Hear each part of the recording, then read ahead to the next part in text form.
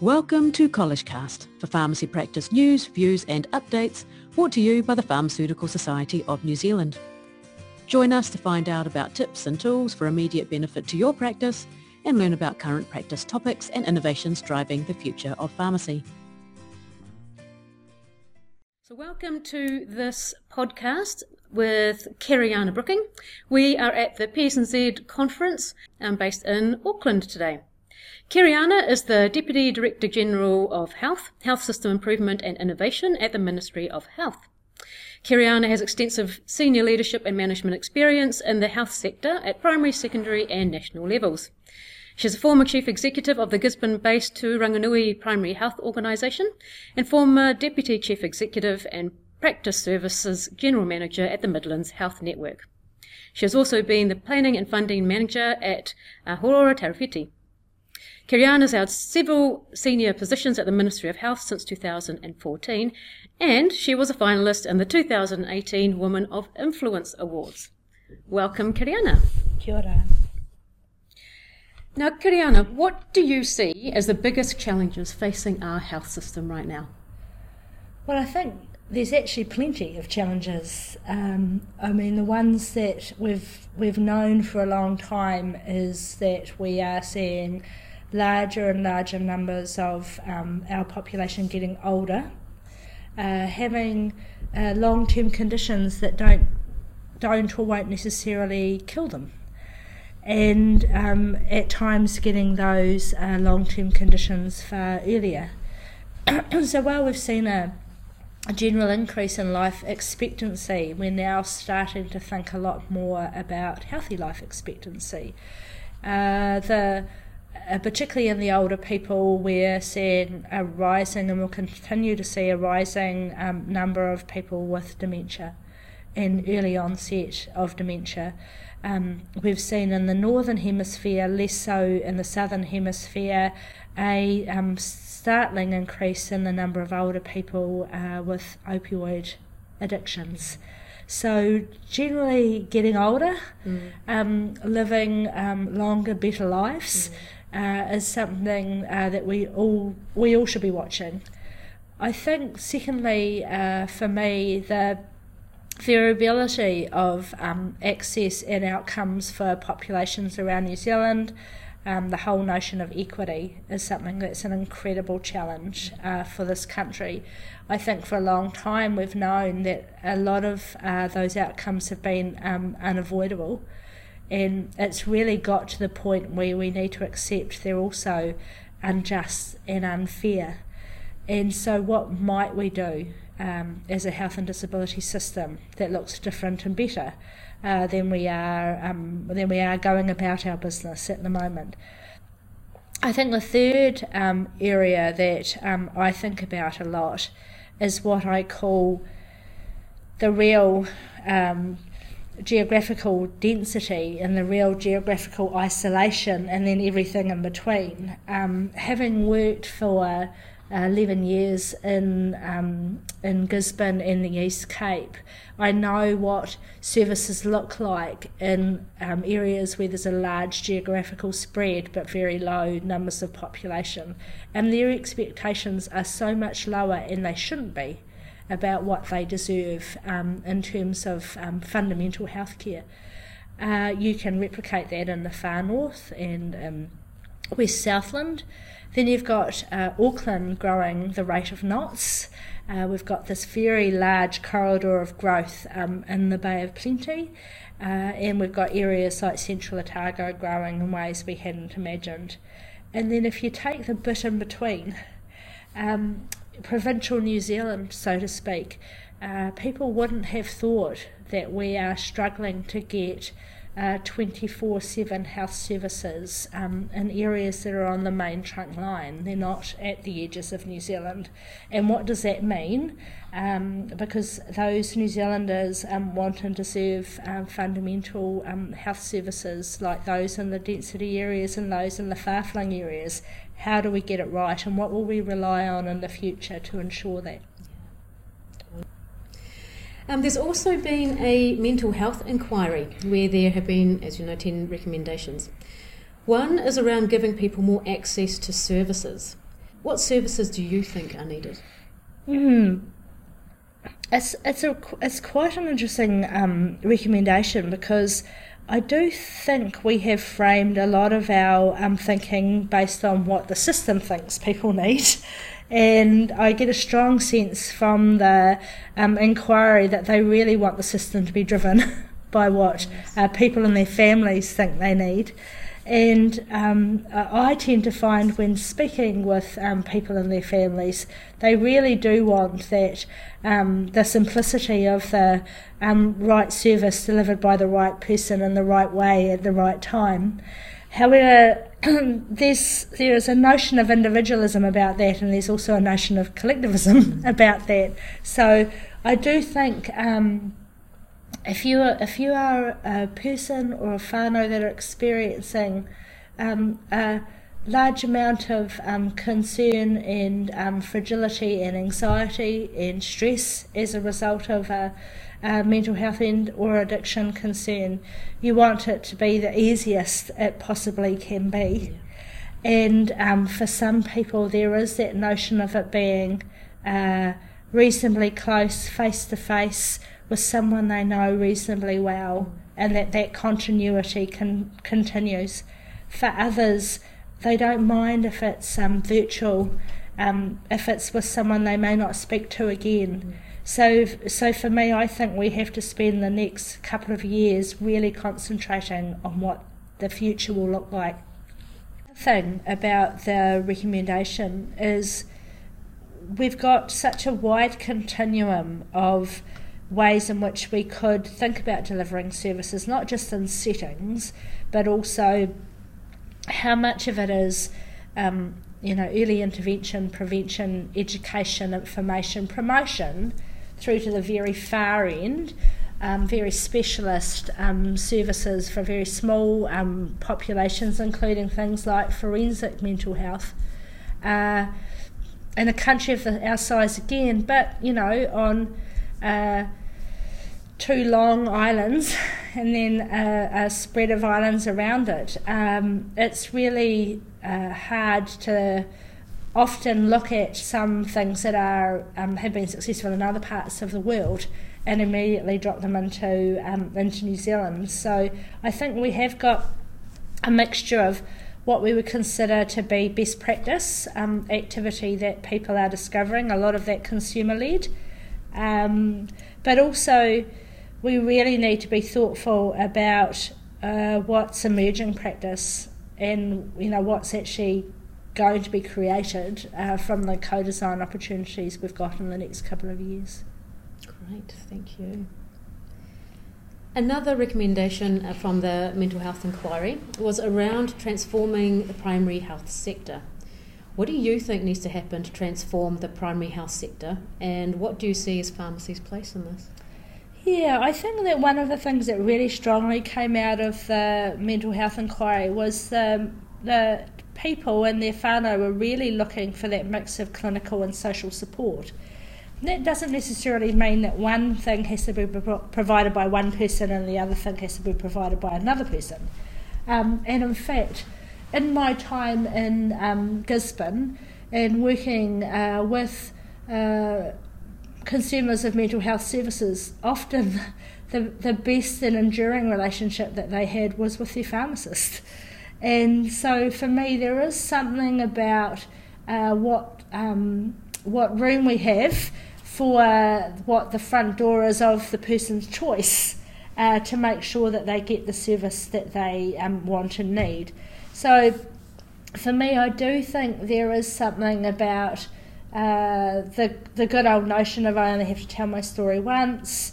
I want to be able to I want people to be able to be cognizant of both my clinical and social needs. I want to be able to be supported around those kind of broader determinants of health that for a lot of people with mental health and or addiction concerns really struggle to get landed. So these are issues of employment and issues of education, issues of employment, issues of housing. And so who needs to be in their network and who drives their network is something that I absolutely believe sits in primary and community care. So for pharmacy, what part will they play in some of that? In some areas would they like to play the lead? In other areas would they like to play a support role? And how much of that will we want to take on? And I think it really does speak to the notion of integration and what integration will look like. And we speak about integration a lot, we speak about people-centred care a lot. I still don't think we've got the secret sauce right for either of them. And if anyone needs it to be right, it's people with mental health and or addiction concerns. Yeah. Definitely. Yep. It's interesting when you're talking about the clinical versus social care. Seems to have been very much a theme this morning, both with Ravi Sharma, who's come over from RPS in the UK, plus someone in the Shark Tank today as well, where both were talking independently about the flexibility and the need for flexibility in the system, or for pharmacists in the system, because if you are going to someone's home, if you are going to the community, it's looking at what other social needs there are and where and how you direct them to what they need. Yeah, I think most people, I believe, sit quite comfortably in that space. I mean, you know, another profession by example, my husband's a secondary school teacher, and he would never classify himself only as an educationalist. For the entire length of his teaching career, he has had an ultimate pastoral care responsibility for his students, and you can't isolate or separate yourself from one or the other. Right. And in all my experiences with pharmacists, both in my role and as a person and a parent, they've never separated out the two either. So I don't think we necessarily need to get too fussy about it. However, for some people they are going to need more. And so how do we bridge the more? That's right. And it's not that we're asking particularly any profession to do more than they can. It's actually about how do we make it easier for both the professions providers and the people in their whānau to get what they need. And my next question is about the Health and Disability System Review that's taking place currently. Can you tell me more about this and give us a summary? Yeah, to be completely honest, the Ministry of Health does sit slightly separately from the review. So if you imagine, we are actually with everybody else. However, I do know that the interim report is imminent. It's likely to go to the Minister within the next, I think, week. The Minister will consider it, and then it's likely to be made public. I understand it's going to be a discussion document. I think there's around 8 themes which they have heard predominantly from the people who've submitted. Many people submitted, both written submissions and through conversations with the panel, areas they're interested in. I don't know all 8 topics, but I imagine there has to be technology in there somewhere. I imagine that there has to be workforce in there somewhere. I imagine there has to be equity in there somewhere. Choice, or where we want to go with consumers, will feature.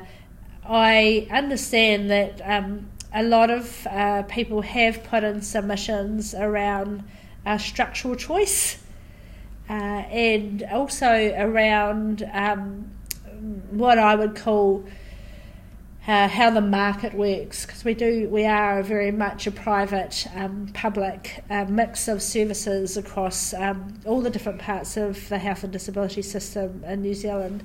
I don't have a clear view where they're going to get to, but I do know that when that document comes out, there'll be people who will clearly see that their feedback or their thinking has been represented, and then there's a whole another wave of consultation and submission that's going to occur between now and the end of the year for people to get further information in to be considered. Now, in your plenary session that's coming up very soon, you'll be discussing the need for a more integrated approach to delivering services. What do you think that'll look like? Aye. I mean, I've been in health since 2001, and the notion of integration is as elusive today as it was then. It feels to me, alongside equity and people-centred care, as the holy grail of what we want to be different and better about the health and disability system. I see fantastic examples of integration in different parts of New Zealand, but not replicated across all parts of New Zealand. I see integration through necessity. I see integration through cultural and behaviour change. So it's not that anyone has changed any part of the system, anyone's changed any part of the funding or the contract. They've just worked out how to make it work. But the real notion of, I suppose, moving into what my colleague Martin Chadwick calls the transdisciplinary nature of professions, for me, particularly in the primary and community care, is something that we've really got to strive towards.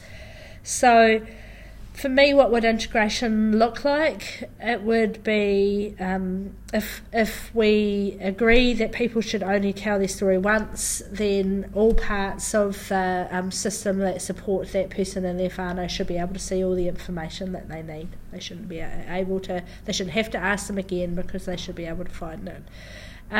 For those populations who really would benefit from a transdisciplinary approach to their care, that those groups are easily able to form and work out what their scopes of practice and their contribution are to the service of those people, irrespective of setting. And the regulations and the contract and the funding and the settings allow them to do that. That sounds incredibly easy on one level, or simple on one level, but it's not at all. Most people are bound by their professional constructs, by their cultural constructs, by their funding, by their contract. And for me, I feel like we need to always give this a crack.